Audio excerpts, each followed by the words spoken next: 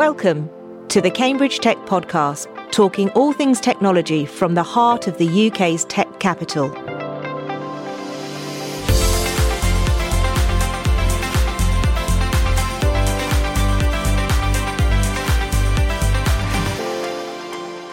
Here are your hosts, Faye Holland and James Parton. I'm Faye. And I'm James. So in this week's Cambridge Tech News, first we have positive news coming out of Arm. They have reported Q2 revenue of $806 million, which is the first time they've topped quarterly revenues of more than $800 million in their 33-year history, and they're also up 28% year on year. CEO René Haas said the returns show that Arm's diversified business strategy is showing real results.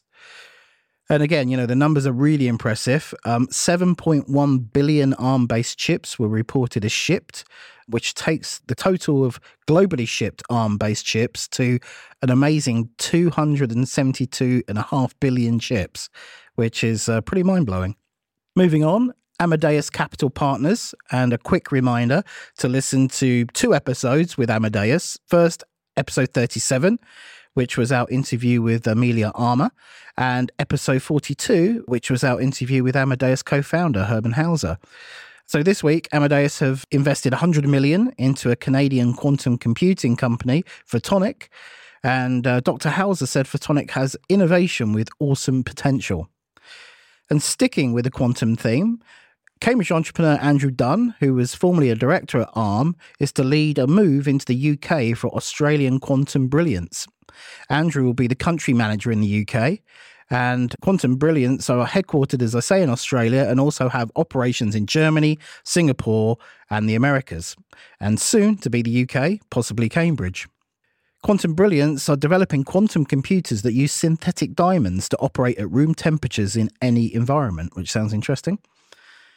Cambridge GaN Devices, the fabulous clean tech semiconductor company, is working with Chicony Power Technology of Taiwan and Cambridge University Technical Services to conceive and develop advanced, efficient, high power density adapters and data center power products using GaN.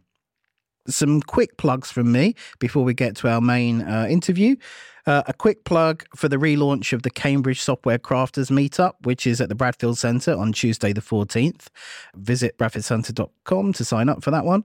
It's really great to see these communities restarting after the recent pandemic disruption. Whether you're a first-time listener or you've been with us from day one, a quick reminder of the ways you can get involved with the podcast. First, and most importantly, make sure you're subscribed so you don't miss an episode. Secondly, we have a growing archive of content which you can search via our website, which is cambridgetechpodcast.com. Just click on show notes and then either search or click on a topic keyword to instantly find episodes of interest. Finally, follow us on LinkedIn. We put out content throughout the week, so just don't miss out. As well as today's episode, it was also the big Agritech event called REAP this week.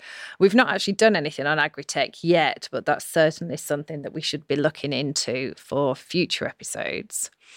And still on events, okay, so it's not news, but it's about events. It's the end of year event season with both One Nucleus holding their Genesis conference in London and CW holding their international conference in Cambridge, both in the first week of December. So to get your fix of either life sciences or technology, do check out their web pages for more information.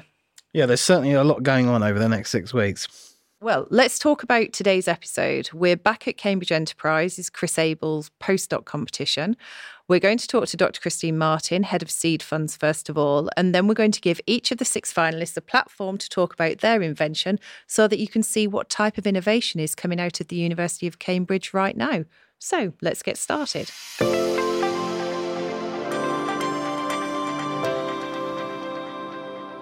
Hi, Christine. Can you believe it's been 12 months since we covered the Chris Abell postdoc competition? How's the last year been? Hi, Faye. Yes, it's been an amazing year and we've had a really fantastic Chris Abell postdoc business plan competition. But to say some things about the eventful year that Cambridge Enterprise has had, the Seed Funds team have made 18 equity investments this year and we've helped to start 14 new companies. We've had many new initiatives in Cambridge Enterprise, such as Founders of the University of Cambridge, which is an initiative to support entrepreneurs across the university, so faculty, postdocs, students and alum. You packed a lot in there. It sounds like a really eventful year. It must be an exciting time to be in Cambridge Enterprise. Yes, it is. I think Cambridge Enterprise now has more than 100 employees, and we cross the entire span of supporting university academics and entrepreneurs in all of their commercialisation activities. Yeah, there's a lot going on. We obviously spoke to Gerard prior to him taking the founders' roles. We should definitely reach back out and get an update from Gerard now he's in post. And we also recently spoke to Dermot and Tabitha about Innovate Cambridge, which is another obviously important programme as well. Yes, Innovate Cambridge had a great event a couple of weeks ago where they managed to attract attendees from across the entire spectrum of stakeholders who are interested in the development of the Cambridge area. So not just the university and not just the people involved in commercialisation, but the people involved in government and local politics and local industry and also the town. Yeah, so much going on. Really exciting. So let's talk about this year's Chris Abell postdoc competition. What were the entries like and how was it picking the 6 finalists? Yes, the Chris Abell postdoc business plan competition has been fantastic this year. We had over 20 entrants, and before they even provided their first iteration of the business plan, we had the training sessions by Ludo Chapman, who's fantastic. The business plans are judged by a number of people in my team and from the entrepreneurial postdocs of Cambridge. And every plan is judged by 3 or 4 people independently. Nobody sees all of the applications. And then the scoring system narrows it down to maybe 12 semi-finalists. Now, those 12 semi-finalists are each assigned a mentor, and they can work with that mentor. They're expected to talk to them weekly and iterate their ideas, use them as a thinking partner. And during that time, they enhance their business plan and their thinking about their market and how they could actually move their technology forward. And then they provide a second iteration of the plan, which is again judged by different people. And we narrow it down to our 6 finalists who have been presenting in the grand finale. Yeah, I mean, when we were chatting prior to recording, it's interesting, isn't it? Because the format, it's not really a competition in the sense that the teams get so much support and benefit greatly from being involved even before the final actually happens. It's an interesting format. It's very hands-on, isn't it? Yes, absolutely. And really the whole point of it is to encourage postdocs who are entrepreneurial to explore their ideas and their technologies and to develop them with as much support as we can give them. So it's not really about who is the winner and who comes second, although obviously that's part of the process. It's really about taking postdocs with an exciting idea or an exciting technology or a dream and helping them take the first steps on the road to realising that entrepreneurial dream. So, Christine, I guess we'd better find out from the 6 finalists what problem they're solving, and then we'll come back to you at the end to announce the winners. That's fantastic. And the problems that the finalists are mostly solving right now are to do with sustainability and the transition to electrification and really solving those big global problems, which obviously the University of Cambridge research should be poised to solve.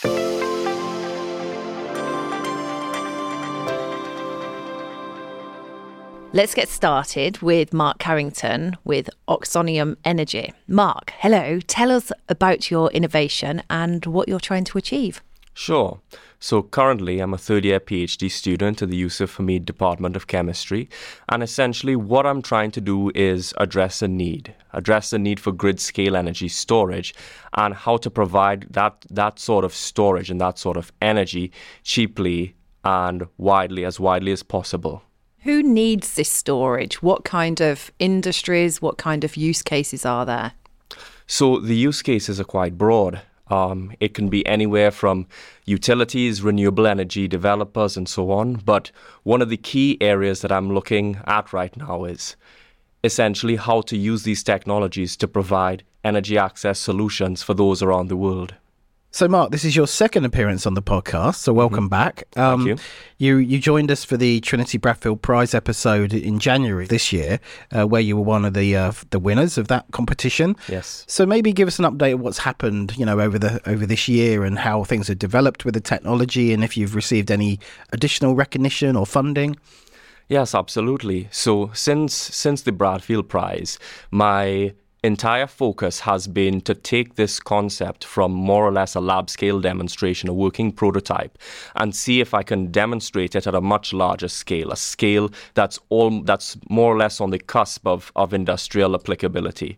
So I got in touch with the UK Faraday Institution, and they have currently agreed to support me for £250,000 to essentially build one of these demonstrators. So the scale that we're targeting right now is kilowatt hour. And just for reference, this is enough energy to basically supply an average UK household for a day. So that's really interesting, Mark. I mean, are you thinking about the UK for the pilot, or have you got international ambition for the pilot program? So far, the project will be based in the UK. However, the funding that we've received through the UK Faraday Institution comes from a much larger pool of funding administered through the Foreign Office. And this is targeted towards energy access opportunities. So right now, we're actually developing these technologies towards demonstration in developing countries and emerging economies. And we're making sure that the ultimate technology that we build is not only high performing and low cost, but fit for purpose for these applications as well, to ensure that as we scale, our technologies are deployable anywhere and can serve the widest possible group of people. Assuming no bumps in the road with the technology, how far away would you think you are from, say, a commercial pilot of the product? So, pending successful validation of the technology up until summer of 2024, we'll then be looking to scale even larger into an actual industrially viable system, which is megawatt hour scale. So it's a sort of system that would take up an entire shipping container. And with that, we're looking to plug directly into the grid and validate under actual grid storage conditions. So, as James said, you've done the Trinity Bradfield Prize, and then you've moved on to this one. Right. What have you got out of being involved in this programme specifically? Has it added any different values for you?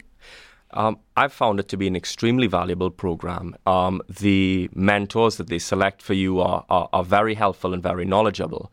And the entire process of taking you as more or less as a researcher, through and through researcher, and walking you through the process step by step of building a business plan and how that affects the entire way in which you contextualize your work and how it sets priorities for future. It's been a very valuable experience for me. And is it you personally, or are there other people involved in this as well? In my specific project, it's a student PI combination. So the other member of my team is Professor Dame Claire Gray, and she's a world-renowned expert in batteries, and a co-founder of the company Nyobolt. Yeah, no, that's a very good person to have on your team, isn't it? She's extremely knowledgeable. Excellent. That's great. Thank you so much, Mark, and all the very best. Thank you. Next, we're moving to the telecoms and aerospace market with Abell Mustani and the team's invention at Zinatech. Abe, please introduce yourself and tell us about your invention. Hello, everyone. Thank you for having me. So, as you said, my name is Abell, but everyone calls me Abe. And so I'm a last year PhD student of electrical engineering. And so early this year, we came up with an idea to design and fabricate microwave filters for telecommunication industry. And right now, we are in the competition. I'm the CTO of Zinatech, previously known as FabFreak. And we are trying to design, fabricate, and deliver microwave filters for satellite industry. And our innovation is we want to deliver devices faster, cheaper, and also lighter for the industry. So, Abe, you're obviously focusing, it looks like, on more like satellite to mobile internet services, so more data than voice. Is that right? It is right. Okay. What kind of form factor are you looking at? Are you thinking like this would eventually be in everyone's mobile devices, or is this more like an IoT style application? So the microwave industry, or in general telecom industry, is a broad industry. It has different sectors: sensors, antenna, 4G, 5G networks, satellite industry. We are focusing on satellite, like physically satellites that launch in a space. Yeah. And the devices are bulky, so you can't fit them inside the handset or mobiles. So initially, we've got the knowledge to design bulky devices for satellite applications. So the short answer is specifically for satellites to be launched into a space. Okay. So similar more to something like Starlink, that kind of thing, where you've actually got a kind of a receiver on the ground. Yes. Okay, I got you. How far away do you think we are from like a commercial deployment? What are the steps that you need to go through to get there? So this industry is quite well established. I mean, to be honest, the history of microwave devices goes back at least 200 years ago. And since 50 years ago, the design process hasn't been changed. So we are here to disrupt the market. Market is ready for disruption. So we want to add novelty into the market. So in a way, for the design process, for example, we want to use AI to increase the pace of the design process. And also in terms of price, we want to deliver them cheaper. Basically, we are trying to gather hardcore engineers to just focus on the design to reduce the prices as much as possible. So that's exactly similar to the thing that Elon Musk does in his company. So they just focus on designing and producing the product and then reducing the costs. For example, I don't know, we don't want to go to conferences, very like fancy conferences. We just want to reduce the prices as much as possible. So it's really interesting that this idea came up at the start of the year and then you found yourself on the Chris Abell postdoc competition. What's the team construct like? You know, how have you pulled that team together and what are your different roles and responsibilities? So that's a really good question. So everything has started with a table football like competition, something like that. So I've got a big table football. It covers like 4 people. 4 people can play at the same time. So I set up my table football in the landing area of the block. So we are living in a block. And so one day we were playing table football. There was Ella, me, and also George, who is my next door neighbor. Literally next door neighbor. So we were playing table football. George was saying that I've done MBA, I know marketing, and I have experience in doing startups. And Ella was saying that I'm interested in AI. I'm doing something about self-studying about AI. She was actually doing a project with Cambridge Graphene Center to use AI to do some sort of image processing. And I was like the only one doesn't have any PhD or master. I was doing my PhD also.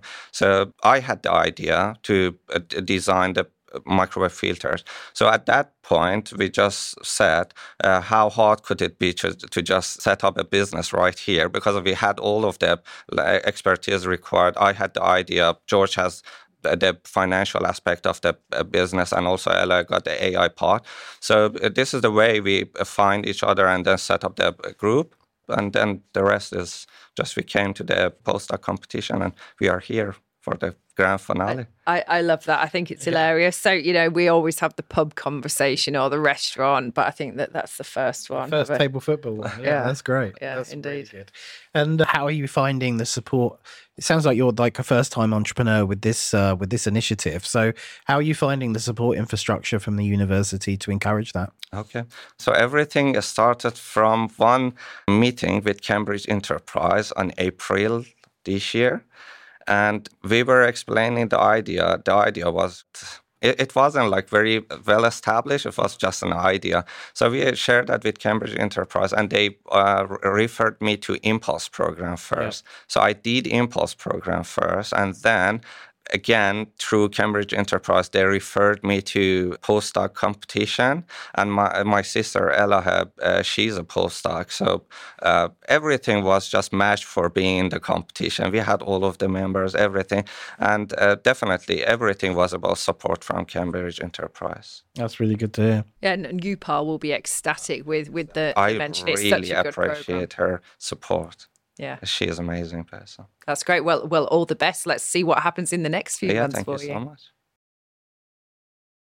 Third, we're heading to another type of battery technology, this time lithium-sulfur batteries. And to tell us why these are more promising beyond lithium-ion batteries is Ismail Sami. Welcome, Ismail. Can you tell us a little bit about Mostly and why your invention is so exciting? Thank you so much for having me here today.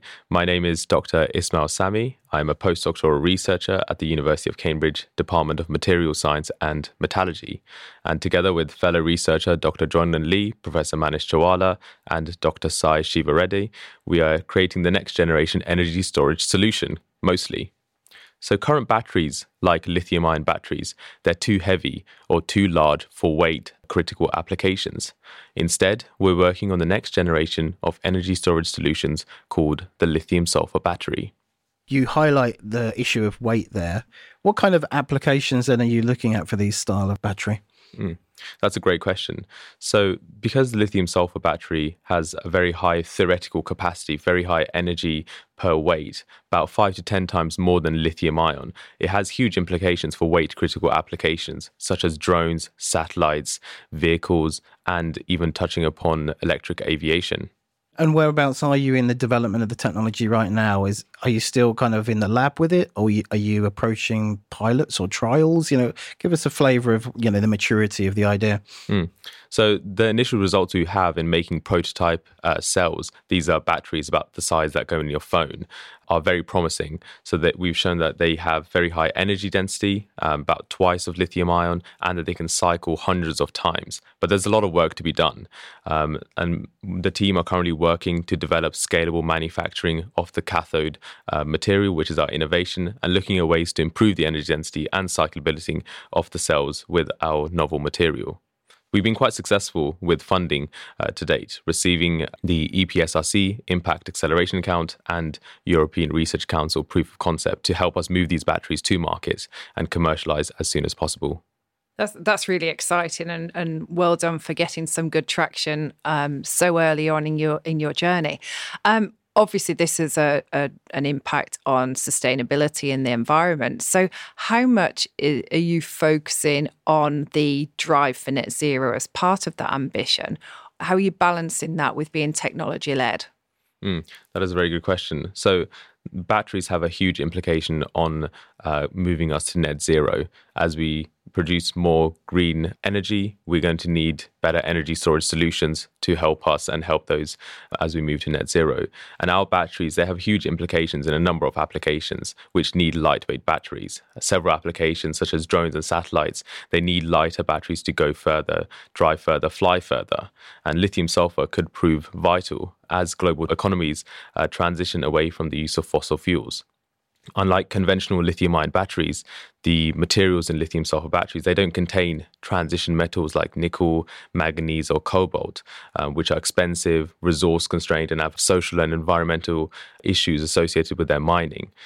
In contrast, our materials, they use sulfur, which is an incredibly abundant element on Earth. And the lightweight nature of these batteries means that they could potentially be deployed in applications such as short-range commercial aviation.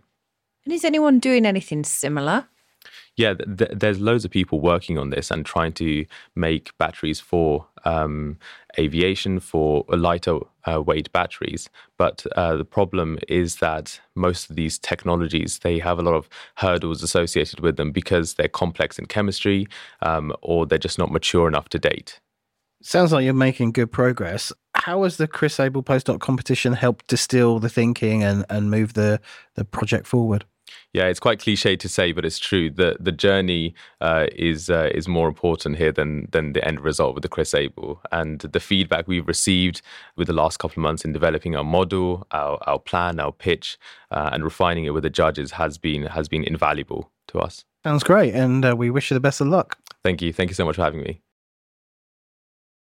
Our next guest is no stranger to the podcast. In fact, she was featured in episode number 4 as a result of winning the 2021 Trinity Bradfield Prize.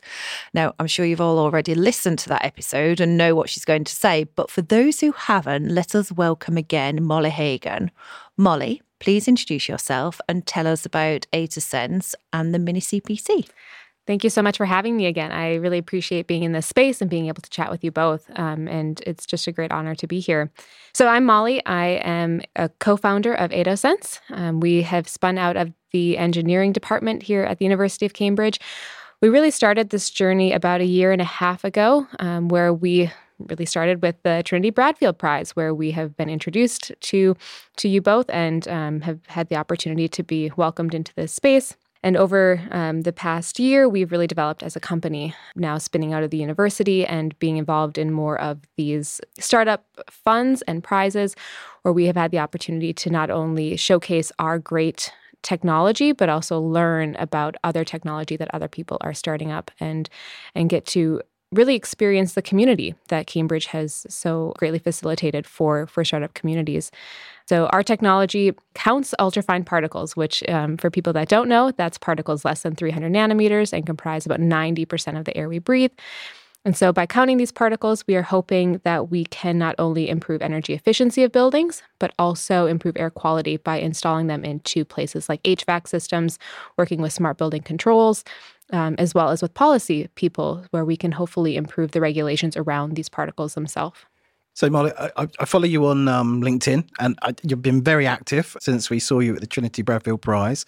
Maybe summarize some of the kind of highlights of what's happened this year, both from a personal perspective, but also with the development of the product and the technology. Yeah, it has been a very busy year. So the Trinity Bradfield Prize really kicked off a snowballing effect for our company.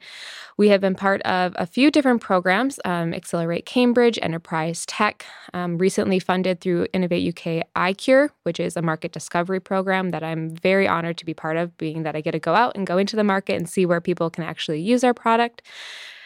Since last year, we have taken the concept from a model-based system into a prototype. This week, we had our very first field testing campaign where we actually went out into a field, a literal field, and we're able to measure particles. And so for us, that's a great win on the prototype development side. Going forward, we have a few things left to do on our electronics, but after that, we're actually going to be able to deploy this into our target markets, such as with Honeywell or Daikin, where we're hoping to get some good collaborations with them, potentially even with Boeing or Airbus that are looking at the different airspaces that they're operating in and how they can introduce new technology. And tell us a little bit, Molly, about the team. How's that developed? Who's on the journey with you now? Yeah, so we still have the same team around us, which is great as the core group. Beyond that, we've actually been able to secure a few advisors, which is really important at this stage, where we have people that are more from the outside perspective, so they can help guide us on more of a business standpoint rather than the technology standpoint, because that we have a really good foundation of. So we have two advisors that we are able to bounce ideas off of and help us guide us along that path. And then along with that, these different groups that we've been a part of through, Accelerate Cambridge or Enterprise Tech, done a lot of networking where we're able to get some mentorship along with that as well. The iCure program, along with that, had a very intense week of coaching, and it was kind of a boot camp of sorts where we were able to connect with people not only in the Cambridge sphere, but also UK-wide. Connecting with a lot of people up in Northern Ireland, where they have a very different perspective of what is important for businesses and how to infiltrate into those different commercial settings that may have different logistics for getting sensors into their spaces. So you touched on navigating and getting to know the Cambridge ecosystem. You're obviously someone that's figured out how to navigate that successfully. What would your advice be to any, university student or researcher that's listening to this and has that kind of entrepreneurial itch? What would your advice be to them in terms of how to get started? Yeah, I think mainly just going for it and being genuine about your intentions. It's such a great space. There's so many people here that are willing to help and give you their time, which is probably the most valuable thing that you can get here in Cambridge, where people are willing to give you an hour or two and just chat about, how to even get started. I think connecting with people on LinkedIn that have kind of gone through these different programs, or even that are willing to mentor people that are just getting started. There's so many great opportunities that, if you just put in a Google search of where you can get started and then look for people that have participated in that, and they can give you some advice of how to, not only navigate into those arenas, but also then make the most of them. Because I think the biggest thing is showing your enthusiasm towards what you're doing and being able to articulate that well. And so people can not only see the value in your product, but also the value in investing their time into you. Great advice. Thank you for sharing that, Molly. And all the very best. And should we just book you in for next year now? That'd be great. An annual yeah, thing? I mean, you probably need to. I mean, it looks like I'm going to be quite busy the next year. So yeah, let's get that in. Perfect.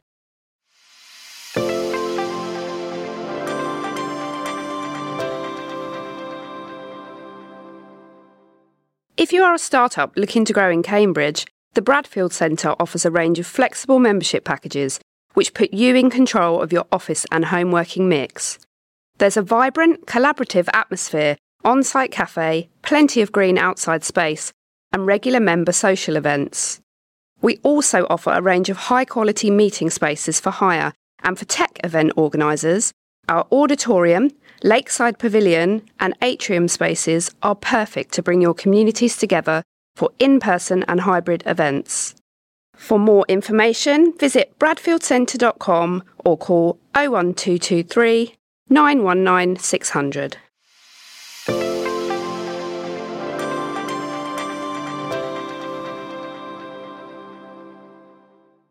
Our penultimate finalist is Kamil Sokolowski, who is here representing Semantics, and he's working on electron transfer and technologies. So welcome, Kamil.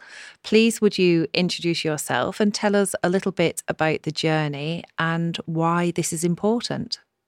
Okay, thank you for having me. My name is Kamil. I'm postdoc working together with Professor Owen Sherman and Dr. Jade McCune in the Melville Laboratory for Polymer Synthesis at Yusuf Hamid Department of Chemistry here in Cambridge. Together with Jade and Oren, we are developing research on electronic materials and electron transfer processes and technologies related to energy conversion and storage, catalysis, and polymer upcycling. Now, after more than 15 years of research, we have access to more than 300 unique molecules. We understand fundamental processes based on their chemistry. We identified and demonstrated applications, and we have developed synthetic know-how, allowing scale-up and commercialization of this chemistry. And this is the beginning of Semantics. We're obviously not experts in the field, so we're going to ask you some questions to help kind of bring it to life, both for us and maybe listeners. So is this breakthrough research? Is this kind of unique research? It is unique research and actually breakthrough, thinking about properties of the materials we have developed. So we have developed a new family of 100% metal-free molecules that can store, transfer, and exchange electrons and energy. And what we found is that using these molecules, energy can be exchanged, transported, and stored in the presence of air. And this is unusual. This has opened a myriad of possibilities for applications of these molecules in many different areas where electrons transfer is critical, like energy storage. Usually, these applications require presence of metal centers and are highly air sensitive. In contrast, our technology is metal-free and air tolerant. So what are the implications if this technology can be applied into those areas? What would be the disruption that would cause? So the major problem of energy conversion in storage system is their dependence on metal sources. And Semantics aims to provide solutions for these problems in the form of metal-free energy mediators, electrolytes which are based on abundant elements being 30 times cheaper than metal-based electrolytes. This gives 30-fold reduction of the electrolyte price and up to 50% reduction in battery manufacturing. So our electrolytes are made from abundant organic elements like carbon, nitrogen, oxygen, hydrogen, are air stable and can be manufactured anywhere in the world. So we believe that this will fully democratize energy storage, making it cheap and independent from geopolitics. That's interesting. So cost benefits, sounds like there's an environmental benefit there as well in terms of the kind of materials being used in the production of batteries. Is there a performance improvement as well, or is it mostly cost-based?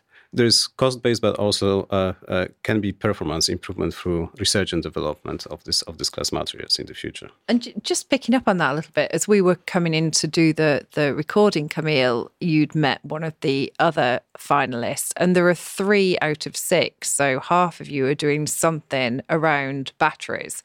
Is that because the technology is advanced, or that the environmental needs more important? What do you think is the catalyst for that? The catalyst of that is the energy crisis and energy transition, and also the development of the area. Many things came together technologically, and this is very interesting that we met here, like 3 of us together. Everyone, each of us are working on the batteries, however, in the three different areas. One of my colleagues is developing battery as a device. The another colleague is developing one of the parts of the battery, which is electrode. And in our case, we are developing electrolytes. Three different parts of the battery. You bring them together, you will have the entire battery. So you say that this is, the culmination of 15 years of research. So maybe a two-part question. Why was now the right time to enter the postdoc competition? And, what are you hoping to get from the competition? Many things need to happen in chemistry, actually, if you would like to commercialize. Usually in chemistry, we are starting from small quantities of compounds. We would like to find properties of this compound and then applications. This takes time. The next step is a scale-up of the technology, which will allow you commercialization. And from our side, this happens in the 15 years. If that would happen 20 years ago, we would not find this application yet because there was no need 20 years ago to find these applications. However, now is a perfect time because of the development of the technology, energy storage systems. All of these things needed to come together actually to allow us to get to this point. And you're hoping the competition gives you the business framework to help progress the commercial opportunity? Is that a fair observation? Yeah, I believe that we have already received the most important thing from the competition is a clear business plan with description of the first target market for semantics and a great support from mentors and experts involved into the competition. We wish you the best of luck. Okay, thank you very much. And last but not least, we're moving to stem cell transplantation using AI. To explain more, we're pleased to introduce Ahmed El-Waraki from KStem. So Ahmed, welcome. Please tell us about yourself and the problem you're trying to solve. Thank you so much for the opportunity. So my name is Ahmed. I'm a postdoc in Department of Hematology in Cambridge Stem Cell Institute, and also at the same time a postdoc in Sahlgrenska Hospital in Sweden. I did my PhD in Karolinska Institutet in Sweden, and I've been working in Cambridge Stem Cell Institute for the past year in Elisa Laurenti lab. It was during my work in the postdoc that we came across the idea of stem cell transplant using AI. So the problem we're trying to solve is the need for donors during stem cell transplantation. What we're trying to do is by using single-cell omics and AI to eliminate the need for donors during stem cell transplant. Instead, the patient can use his own stem cells for any disease that is needed for stem cell. By using or by elevating single-cell omics and AI, we're trying to separate the stem cell from the own patient himself to use the healthy, good stem cells for any disease that is treated by stem cell transplantation. So you're going to potentially remove the need for finding donors, is that correct? This is what we're hoping for, and this is our problem that we're trying to solve. Exactly. And is that a kind of a breakthrough? Is that unique? Are there others looking at this as a field? So there is not in industry, not as far as I know, but I know some other people within academia trying to use iPS cells to do that. So they are trying to get iPS cells from the patient, differentiated into stem cells and use it for that. So it's a different approach to do the same thing, but it's still within academia. Sorry, Ahmed, what are iPS cells? Oh, sorry. So induced pluripotent stem cells. So these are normal cells you take from the body, from donor or from the patient. You transform it into a stem cell, and then you differentiate it back into whatever you want. So they can be differentiated into anything, liver cells, blood cells, anything else. So some people are working on that, to take some cells from the donor, make it into blood stem cells, and then use it for blood stem cell transplantation. I mean, this sounds obviously extremely impressive and impactful. How long do you think that getting to that breakthrough is going to take? So we're working on the prototype and the validation right now. This was part of my postdoc, where we're trying to build a big map of all the hematopoietic stem cells in blood. So we have a map of what these stem cells do, what these stem cells do, what these stem cells in healthy. And then we use this map to separate any patient stem cells. So when we get the patient stem cells, we can use this. It's like a puzzle in a map. You have the map of the ward, and you get a small piece of puzzle, you can fit it inside the map. So by fitting inside the map, you can tell, okay, these are normal and these are not normal. And then you can identify the normal and use some markers on the normal to separate them out. So we're in the process of proof of concept right now. This will be followed by validation inside mouse model, where we take stem cell from patient who have blood cancer. We separate the cells. We isolate what we identify as good, healthy stem cells, and we put it inside the mice to show that, first of all, these can produce all types of normal blood cells, and at the same time does not cause the disease. So that's really interesting. We have the privilege of talking to many AI startups that are based in Cambridge, and we've come across lots of different applications of AI. So maybe you could describe how you're using AI and maybe quantify the speed that you've had in terms of using AI to identify the most suitable stem cells as transplantation. Okay, absolutely. So AI, as you know, is divided into several different components. One of them is called machine learning. What machine learning is, in simple term, it can be used for different things. We're using for predictive algorithm. So in very simple terms, you make a plot. This is a very simple machine learning method. Let's say someone likes listening to music by Spotify. Spotify will divide the music that he listens to types of genre, types of mood he's in, the time of the day, and make a graph. And then will predict based on that in the future what mood he will have and what time of the day, what music he would like to listen to. So this is called predictive algorithm. So we're using this in our model to predict which patient would benefit from this type, which patient, when we see certain markers, will have the stem cells or not, and what type of stem cells can be used. Without AI, we will have to refer to a very detailed, high-intense work where every single patient, we have to do a lot of deep sequencing for every single one in order to take the big map and put it inside our map in order to identify the cells which is good and which is bad. But we're using AI, you can have a predictive algorithm that will shorten this one so much less. So you don't have to look at this intense markers or do this intense sequencing. Instead, you look at certain markers, which will give you a prediction if this patient is suitable or not, and if he have the cells that can be isolated or not. Yeah, I mean, that's really fascinating. Good luck with the competition. And thanks so much for calling in today from Sweden to join us.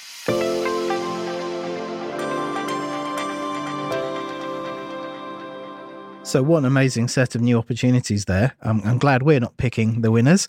Now's the big moment to hand over to you, and maybe we announce them in reverse order, first, second and third prize winners. So in reverse order, the third prize winner is Molly Hogan.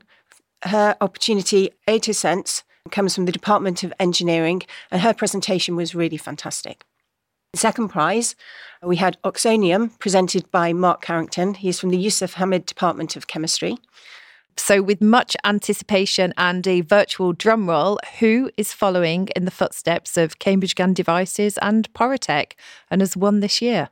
First prize goes to Mostly, presented by Ismail Sami from the Department of Material Science and Metallurgy. And he was also the winner of the Audience Choice Prize, which we did for the first time this year, to make sure that the audience also get to give their views. Amazing. Congratulations to all the winners and all the finalists, actually. It sounds like you had a really strong year. Final question. With the new Founders Programme starting up, what does the future look like for the competition? So indeed, we are going to be doing things differently going forward, because now Cambridge Enterprise has a whole team called Founders at the University of Cambridge to support early entrepreneurs in their activities. We're going to work through Founders to help all of the entrepreneurs from the university, so including the postdocs. And we're very much looking forward to working with that new team in the next year. That's amazing. I mean, like I said at the top of the conversation, it sounds like such an exciting time for Cambridge Enterprise. So I'm sure we'll be staying in touch on a regular basis. Yes, absolutely. And thank you very much.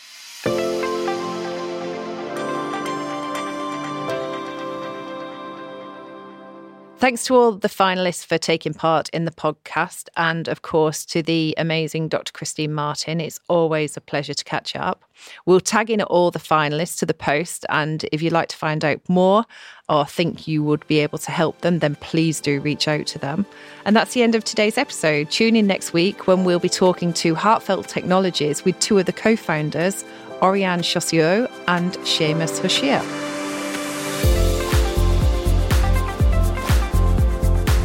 Today's show was produced by Carl Homer of Cambridge TV and supported by our media partner, Business Weekly. The Cambridge Tech Podcast is available on all major podcast platforms and on cambridgetechpodcast.com. If you've enjoyed this podcast, please give it a 5-star review. It will really help others discover the show.